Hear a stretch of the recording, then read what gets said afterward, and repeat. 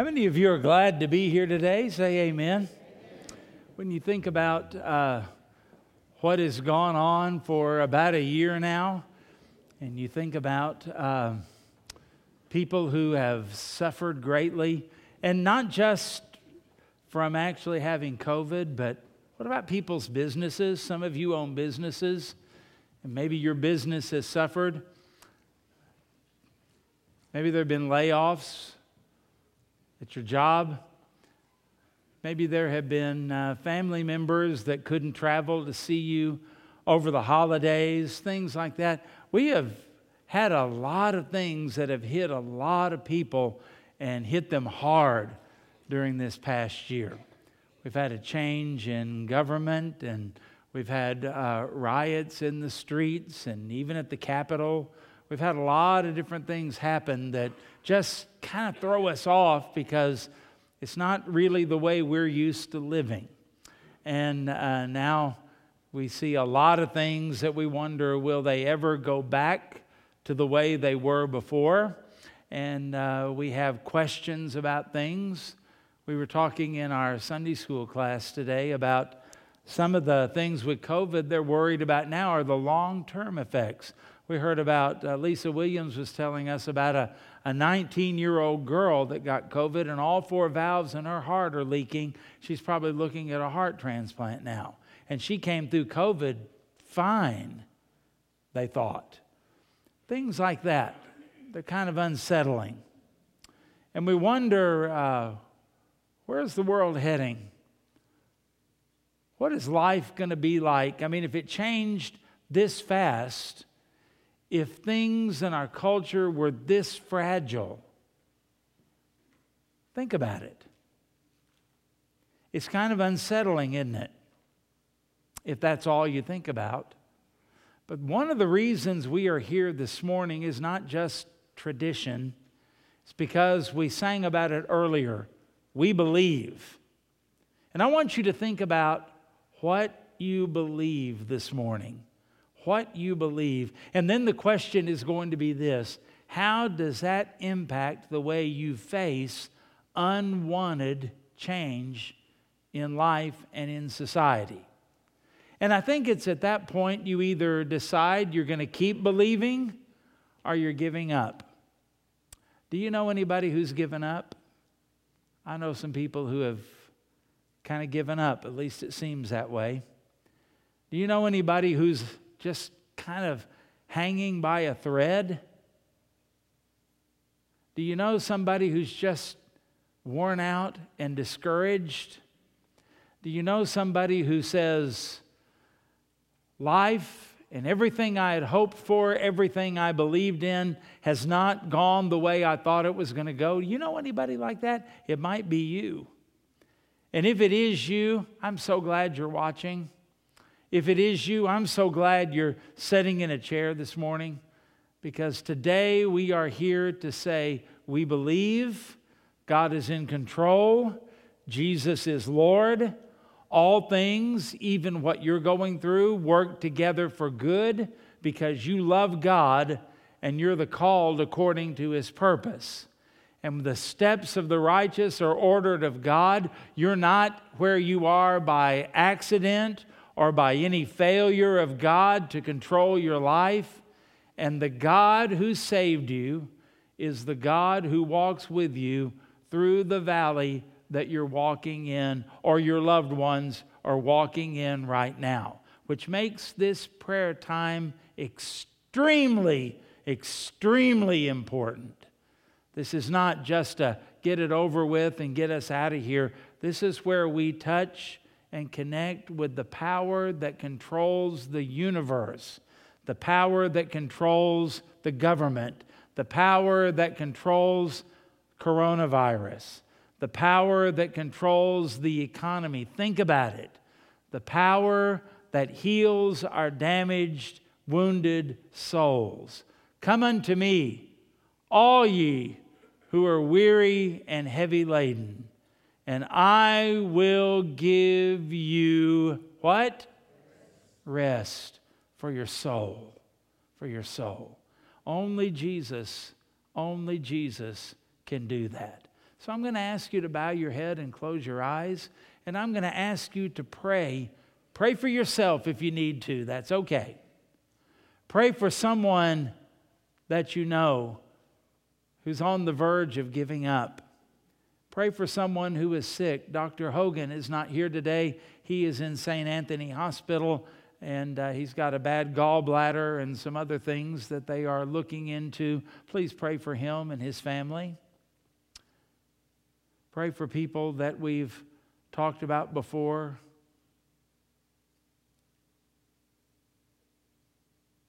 And Father, as we think about all of this, we come to you, the people that should be the most hope-filled people on the planet, and yet we come to you saying today, oh Lord, we need you to fill us with hope, to renew our hope. That kind of hope, the Bible says, that doesn't disappoint. Because sometimes we find ourselves disappointed, and when we do, that's the Holy Spirit waving a red flag. We've put our hope in the wrong things. We put our hope in the wrong place. We put our hope in the wrong person, and we probably didn't mean to, and we probably didn't realize that we did it. Forgive us, Lord, and fill us with the hope that is found in Christ. We do pray you would heal people. We ask you to continue to work in Craig Maggot's life, and we continue to work in Tanya Oldham's life, of course. And we pray for Dr. Hogan. We pray that he would feel the presence of the Lord and the healing power of the Lord now, and pray that his surgery goes well. There are a lot of other people facing a lot of other things, and we ask you to personally touch each one of their lives so that they know you care about them and you love them. Touch families, touch marriages, touch our children. And we pray, Lord, for prodigals to come home, and pray that your grace would do something in us even now that would cause us to stand up and cause us to be counted and cause us to walk worthy of the Lord, as the Bible says. So, Lord, we look to you today, and we don't have any other place to look. Forgive us when we try, and help us to realize that looking at you is not just the last resort, it's the ultimate. Fill us with faith as we believe and trust in you and rest in you. And we pray this, Lord, because we know you care. In Jesus' name, amen and amen. Take your Bibles this morning. Let's cover something else controversial. We talked about slavery last week. Let's talk about capital punishment today. Controversial among a lot of people and in a lot of lives, because this is something that some people say seems to be, well, backwards from Jesus. It seems as though maybe the law of love and God is love and all of those kind of things don't seem to fit with this. In fact, someone asked me not too long ago, why is it all of you people who are so anti-abortion are so excited about killing criminals? And I said, well, I don't know that we're excited about it, but we do believe in it. And I said, let me ask you the same question in a different way. Why is it that all of you that seem to be so excited about killing babies are so reticent to kill a murderer? And, you know, it kind of is a dilemma.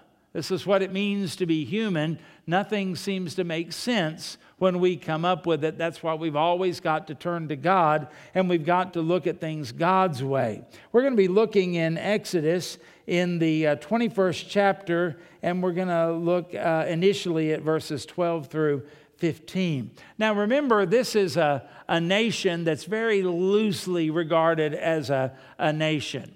This is the formation of the nation and how they are going to survive. This is God giving them His law, His rules. And this is not just about their personal righteousness. This is God who cares about righteousness permeating the society. In the New Testament, we think of it like this. We are salt and we are light. In other words, our lives, our morality, our faith is supposed to have an impact on the very society in which we live. Well, that's what he is saying here. That what is going on here in these commandments, particularly Commandment 5, Commandment 6, and Commandment 8, the one about the parents, the one about murder, and the one about stealing, these things are supposed to have some type of practical aspect in life. And God's way that he says in dealing with this is that violators of a certain type, keep that in mind, of a certain type of these commandments are to be put out of society permanently through capital punishment. Now, he does kind of put some restrictions on it. We'll see that. And it's interesting to look and see how they function. They didn't have a police force. They didn't have any penitentiaries. You would never be in ancient Israel riding your donkey along and see a sign that said hitchhikers might be inmates, because penitentiaries didn't exist then. Penitentiaries kind of come, as I understand it, as much out of the Quaker type of thinking than anything, because penitentiary has the word penitent in it. And someone who is penitent is someone who has committed a crime or a sin. They've thought about it, they've reflected on it, and they've changed their mind about it. They're remorseful for it. And I think if you've ever had any experience with our modern penitentiary system, there's not much penitence coming out of that. A lot of times people that go in there actually come out hardened and more against doing what's right and the law. My dad was in that for 14 years as a prison chaplain, and it's amazing how many of those guys, he said, you could tell they're coming up for parole, they're making plans what they're going to do when they're out, and then they're also making plans to return to the prison because they know eventually that's where they're going to end up. Now, thank God that's not everybody, and I don't mean to throw out the baby with the bathwater. Thank God for those who do get things right and do come out and become a productive member of society. But there's a lot of the other that goes on. And it's interesting that we put so much stock in putting people in a prison, in a penitentiary, and yet the Bible never does. The Bible has a different way of looking at crime and punishment and society and all of that. And I think a lot of this boils down to the fact of not so much what we do, but the fact that our society is sick in the way that we think. And if you think about the 10 Commandments, and if you think about the very first one, you shall have no other gods before me, we have so corrupted that to where any old God will do, and you can worship any way you want, and whatever you decide is true is true. And when you read those first 4 commandments particularly, you'll find out it's not. There's only one true and living God, and there's really only one way that we can worship Him. And then society flows out of that with the authority of the family, honoring father and mother, and then going on down through those remaining commandments. And it's very important. We talk about law and order, and we don't seem to have any problem coming up with laws, but we do seem to have a lot of problems with getting the order part right. People don't think right, and they think they can get away with things, and they think they can do and ought to be able to do whatever they want. And a lot of that flows out of the fact that they've been taught all of their lives they're nothing more than an animal, and there is no ultimate authority. There's no heaven, there's no hell, there's not even a God. You're just a mutation, you're a mistake, you're an animal, and then we wonder why they live like animals. And so God is giving order to His people, order to this nation. And these are people that have not been in charge of anything. They've been slaves. Decisions have been made for them. They didn't make any decisions. These are the people that had people ruling over them, and they've never ruled over anything or anyone. They've never made a judgment or anything like that. They've been slaves. So now they've got to learn how to think like free people and how to order their lives and to order their society. And what God says in these verses that we're going to read, especially later on, are a little bit shocking to us. And they're the kind of thing, and I understand it, you read it and you kind of recoil from it.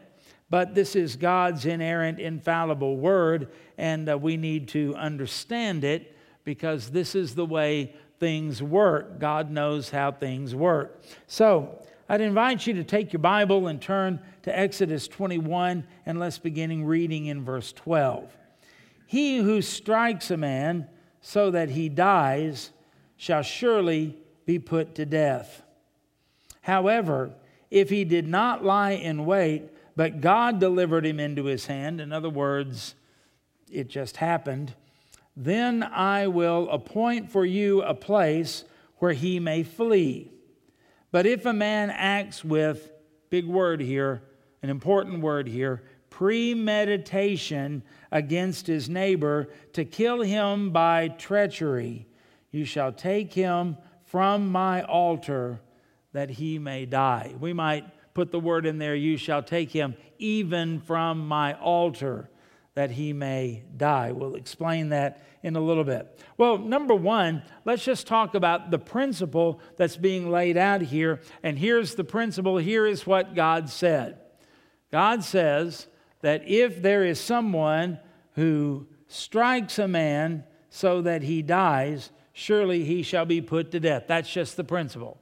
And God had not said that just this one time. It had been said before. Moses had written it down before in Genesis chapter 9. This takes place after Noah gets off of the ark. And it says, and for your lifeblood I will require reckoning. From every beast I will require it, and from man. From his fellow man I will require a reckoning for the life of man. Whoever sheds the blood of man, by man shall his blood be shed, for God made man in his own image. Now, some people say capital punishment, well, it doesn't do any good. I mean, we've had capital punishment from the beginning of our nation, and our murder rate is still much higher than it is in some parts of the world. It's not a deterrent.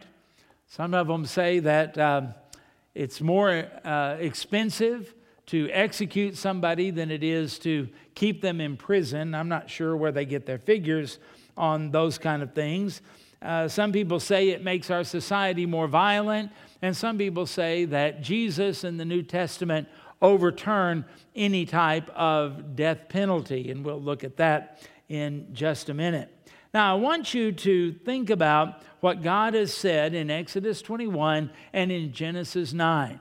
And I want you to notice that when God instituted the death penalty in Genesis, He never said that a person who murders someone else shall die because it will be a deterrent to someone else doing it. It may or it may not.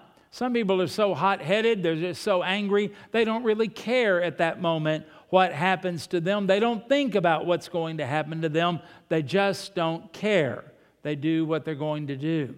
The thing, though, that God does appeal to in the Genesis 9 passage, it ends up in saying, "For God made man in His own image." The reason that God says that human life is to be treated differently than other life, that He tells us we are not to kill. Literally, the commandment says, "You shall not murder." And the reason that God exacts a high penalty on all of that is so that He can put it in the mind of people and in the mind of cultures and societies that there's something different and something special about human life, because we are created by God, not only by God, but in the image of God. Now, obviously, being fallen creatures, we don't do a very good job of showing the image of God. The mirror is broken, the reflection is messed up, but it is still there whether the people are lost or whether they are saved. In the New Testament, it even talks about the way that we treat other people.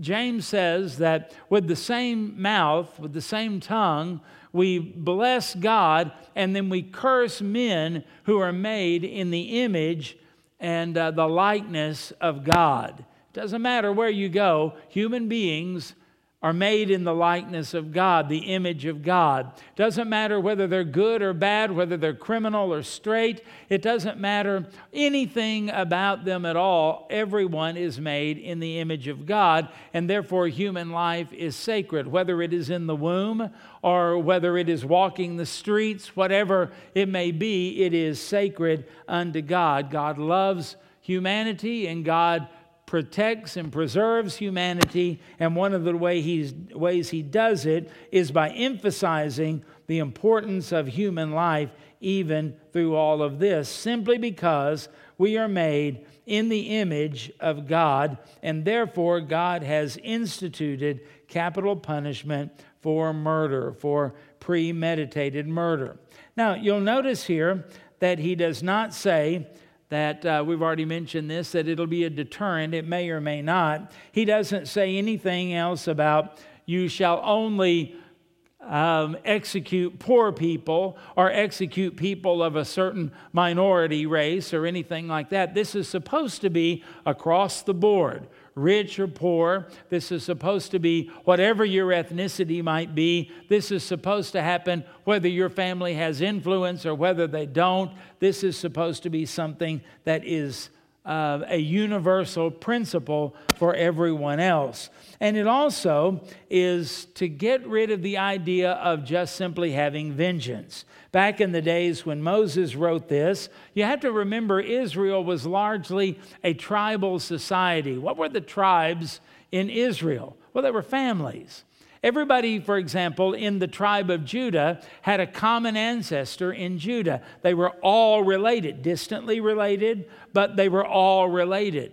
And the tribes tended to look more favorably upon their tribe. Now, if you're from the tribe of Dan and you do something wrong, well, then the tribe of Judah, they want to come after you and get vengeance on you. However, if you were from the tribe of Judah, well, maybe we could kind of overlook it. And God is saying, I want my law to be enforced regardless of who you are or where you came from or who you are related to. Boy, that would be nice, wouldn't it? To have a justice system that literally was with liberty and justice for all, regardless of who you are or who you think you are. Now, back in the days of the writing here, but it also comes into today in certain parts of the world, there are people, Arabs are really big on this. They believe that if your great, I lost count, of grandfather killed their great, whatever grandfather, then all the way down generation after generation, even to today, they would say, you are honor bound to hate that person that is the descendant of the one that killed your ancestor. And so this idea of blood guilt, a missionary from Israel sat down and talked to me one time about some things like that. And he said that the Muslim religion and the Arab culture is a culture of guilt. You can never get rid of your guilt. I am honor bound and my family is honor bound to take vengeance on your family from this point on. Generation after generation after generation after generation. You know what this is designed to do, what God said? Let's just stop it now. Let's take care of it now and stop it now. This is not about vengeance. This is not about getting revenge on anybody. This is not about family honor killings or anything like that. This is, boy, that's annoying, isn't it? This is supposed to be something that is taken care of and taken care of for this particular thing, for premeditated murder. And so this appeals to the sanctity of life and, of course, unto the love of God for us and our society. Number two, I want you to notice here that when we get to verse 13, that there is a provision for mercy. Well, what do you do if you didn't intend to kill somebody? In our culture, we call it manslaughter, don't we? What do we do in that? Do we just execute anybody? Well, no, not at all. The other guy may have started it. The other guy may have actually been out to murder you, and you ended up killing him instead in self-defense or something like that. Well, what do you do? What do you do in that situation? What do you do in case of an accidental killing or something like that? And the Bible says that in that case, there's not to be execution, but he said, I am going to show you a place where you might flee, a place where you might run, banishment to another place. Well, that would preserve your life, and that would get you to where you were not having to run from or be afraid of vengeful relatives as they would come after you or try to kill you or trick you or anything like that. This is a kind of a protective and merciful thing. And in some ways, it might be like going to prison because you're away from home, you're away from family, away from your business, away from friends, having to make your way in a new place. And yet this is something, though, that the Lord provided so that you would not be killed and you could live your life until the high priest dies or the year of Jubilee, things like that. The term would certainly end. And these are called, you can read about these cities of refuge in Numbers 35 and Deuteronomy chapter 19. Places where you could flee if the killing was unintentional, if it was an accidental type thing, and there was some protection that needed to be given. It was a provision of mercy. And then thirdly, notice here there's a protection against abuse. Well, if you have something like that, a provision, will people not try to abuse it? And the answer is, of course they would. And God said if it was premeditated, that you were to take them even from my altar. Even from my altar. We're going to do something else here. When you think about that, what does it mean to take them even from my altar? Well, when you go to the book of, I believe it's 1 Kings, when Solomon takes over, there were two things that happened where it talks about somebody fleeing to the tabernacle and holding on to the horns of the altar. If this were the altar of sacrifice, there would be 4 things on each corner that looked like horns.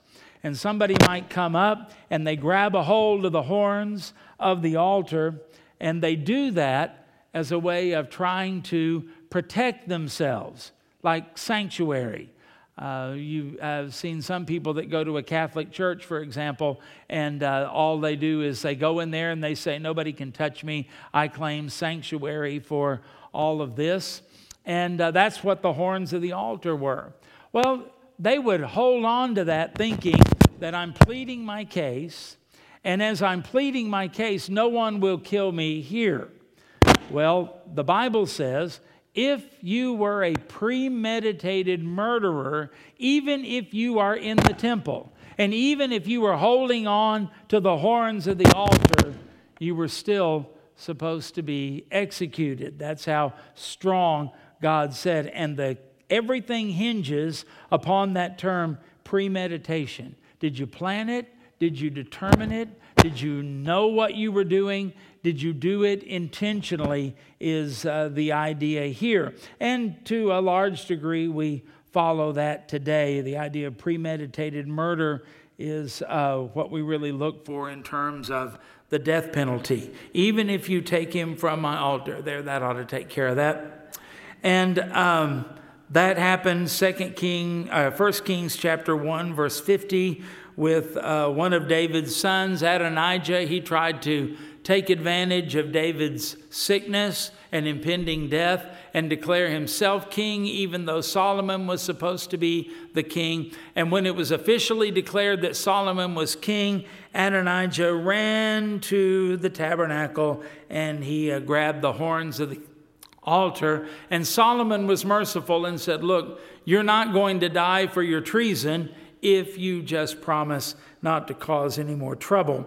And in 1 Kings chapter 2, Joab, the commander of David's army, had aligned with Adonijah, and he was actually executed there at the altar, but not for his treason, for murdering 2 other people that were innocent. You can read about that in 1 Kings chapter 2.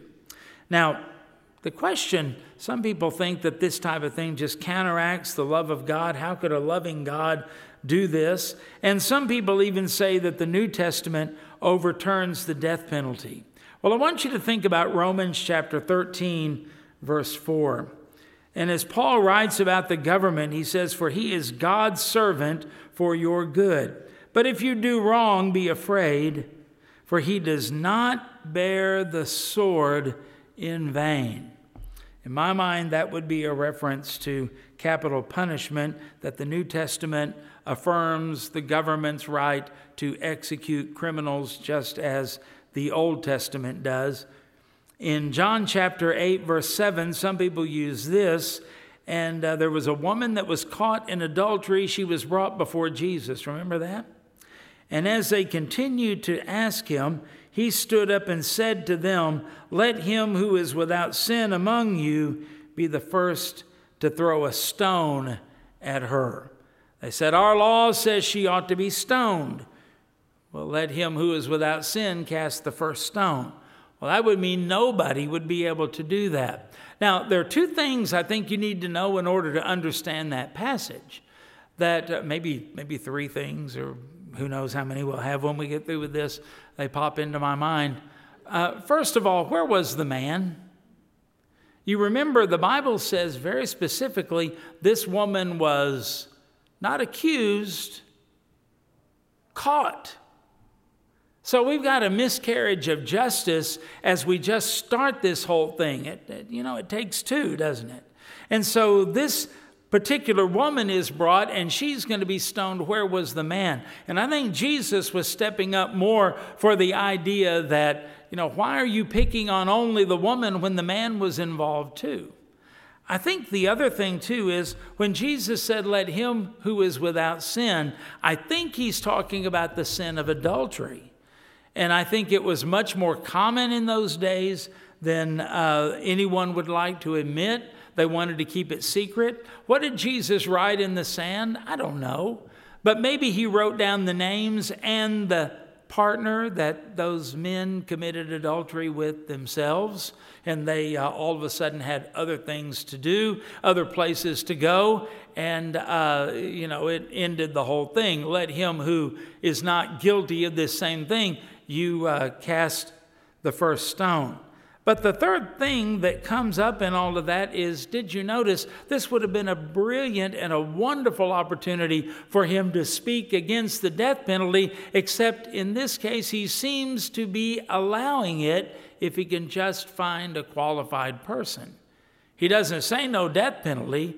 He says, just don't be the sinner who throws the first stone.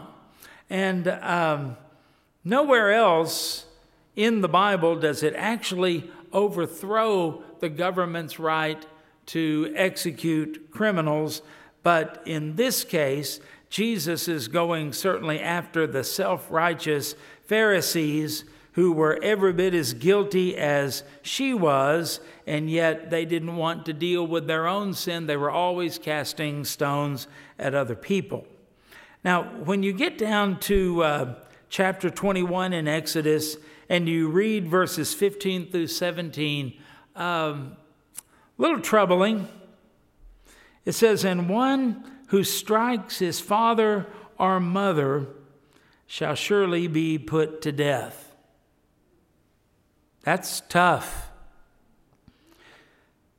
Verse 16, "He who kidnaps a man and sells him, if he is found in his hand, shall surely be put to death." Okay, that's a little easier to stomach and swallow. Kidnaps someone and you keep them as a slave or sell them as a slave, death penalty, a little easier to swallow. We think about that. That would probably go a long way in ending sex trafficking, wouldn't it? Verse 17, "And he who curses his father and mother shall surely be put to death." Well, these verses show us God intends to, at all costs, protect the integrity of the family. Our society and culture is guilty of violating that, aren't we? And also, he wants to stop kidnapping or the slave trade. God takes a dim view of that type of thing. And all of this is done because, well, if you think about it, you know a verse, Romans chapter 6, verse 23, for the wages of sin is death. I mean, I guess technically God for any sin could say, execute them, get rid of all of it. And it's only God's mercy that all of us are not dead and all of us are not in hell for eternity. And we have to understand that. But when it talks about don't curse your parents or you're going to die, let's be clear, that's not applicable to a toddler. He would be talking about an adult child. And in the understanding of the Bible, if you were cursing your parents, you were threatening to kill them, you want them dead. And to strike a parent, an unthinkable thing. You think about an adult child, you think about the prodigal son who basically said to his dad, I wish you were dead and I had all of your money. This would be talking about somebody like that, cursing a parent or striking a parent. How many times have you heard about someone that comes back and they kill their parents for their money or something like that? This is the idea that is going on here. And God, while it's offensive to our ears and we can't imagine it, yet this is what God says. And he does it for the integrity of the family and also to stop profitability of kidnapping people and selling them into slavery or human trafficking. And then he reminds us that the wages of all sin is death. All of us are going to die because we are sinners. And some of us are going to go to heaven because we have had our sins forgiven through the death of Jesus Christ. And some of us are going to go to hell because we have tried to live on our own, do what we wanted to do, what pleased us, and we didn't think we needed a Savior. We're good enough the way that we are, and all of us are going to pay for our sins with the death penalty. And God, as Creator, is the one who has instituted that. Now, what do we do with all of this? And it teaches us, as we get ready to wrap this up, God really does care about people. And he cares about our society. Does it matter who is running the government? Yes. He wants justice. He has shown thee, O man, what is good, and what does the Lord require of thee but to do justly, and to love mercy, and to walk humbly with our God. And we've rejected all three of those things. And we walk in arrogance, and we walk according to our own way. We're not as merciful as we think we are. There's a lot of vengeance. There's a lot of crime. There's a lot of revenge. There's a lot of things that go on like that. And we don't really walk justly either, because sometimes we execute justice against one person and then we choose not to, based upon whether they're rich, whether they're poor, based upon the color of their skin, based upon what part of the country they come from, or sometimes even based upon whether they ascribe to an elephant or a donkey, right? And we look at things and we go, what is going on? And God says, I want it to be consistent. And in this, not simply because it's practical or you find any benefit to it, but because men and women, boys and girls are created in the image of God and should be treated accordingly. And that's why the enemy attacks the doctrine of creation so much. If you can take away creation, if you can take away the image of God, the imago Dei, as theologians call it, if you can take away the sanctity of human life, if you can take away the purpose for our creation, if you can take away our ability to relate to God, take all of that away, we're nothing more than just highly evolved animals. What does it matter if we kill our babies? What does it matter if we kill each other in the streets? What does it matter if there's no law or no order? It's all a part of the process to thin out the race, so to speak, and thin out the herd, and it is just a part of the evolutionary cycle, and something better will come along later on. Patently unbiblical and unworkable in a society that leads to nothing but chaos. But it also reminds us, too, that God, in taking sin seriously, a God who would say this, is the God who also tells us, you, as a sinner, need to look to the cross. And God brought the death penalty against his innocent and beloved Son so that he might be able to pardon you and to set you free. God, the Bible says, made him to be sin who knew no sin, so that in him we might become the righteousness of God. The Bible talks about he who did not spare his own Son, how shall he not freely give us all things? This is a God who saves to the uttermost anyone who will admit their sin and come to the cross of Jesus and trust that the blood of Jesus paid for their sin in full, that God, it pleased, as Isaiah said, the Father to bruise his own Son. And why did he do it? He was wounded for our transgressions, bruised for our iniquities, and the chastisement for our peace was upon him, because all we like sheep have gone astray, and we have turned every one to our own way. That's called sin. And Jesus came as the innocent one who knew no sin to take our sin upon himself, and for God the Father to execute his own Son so that he could save people, sinners like you and like me.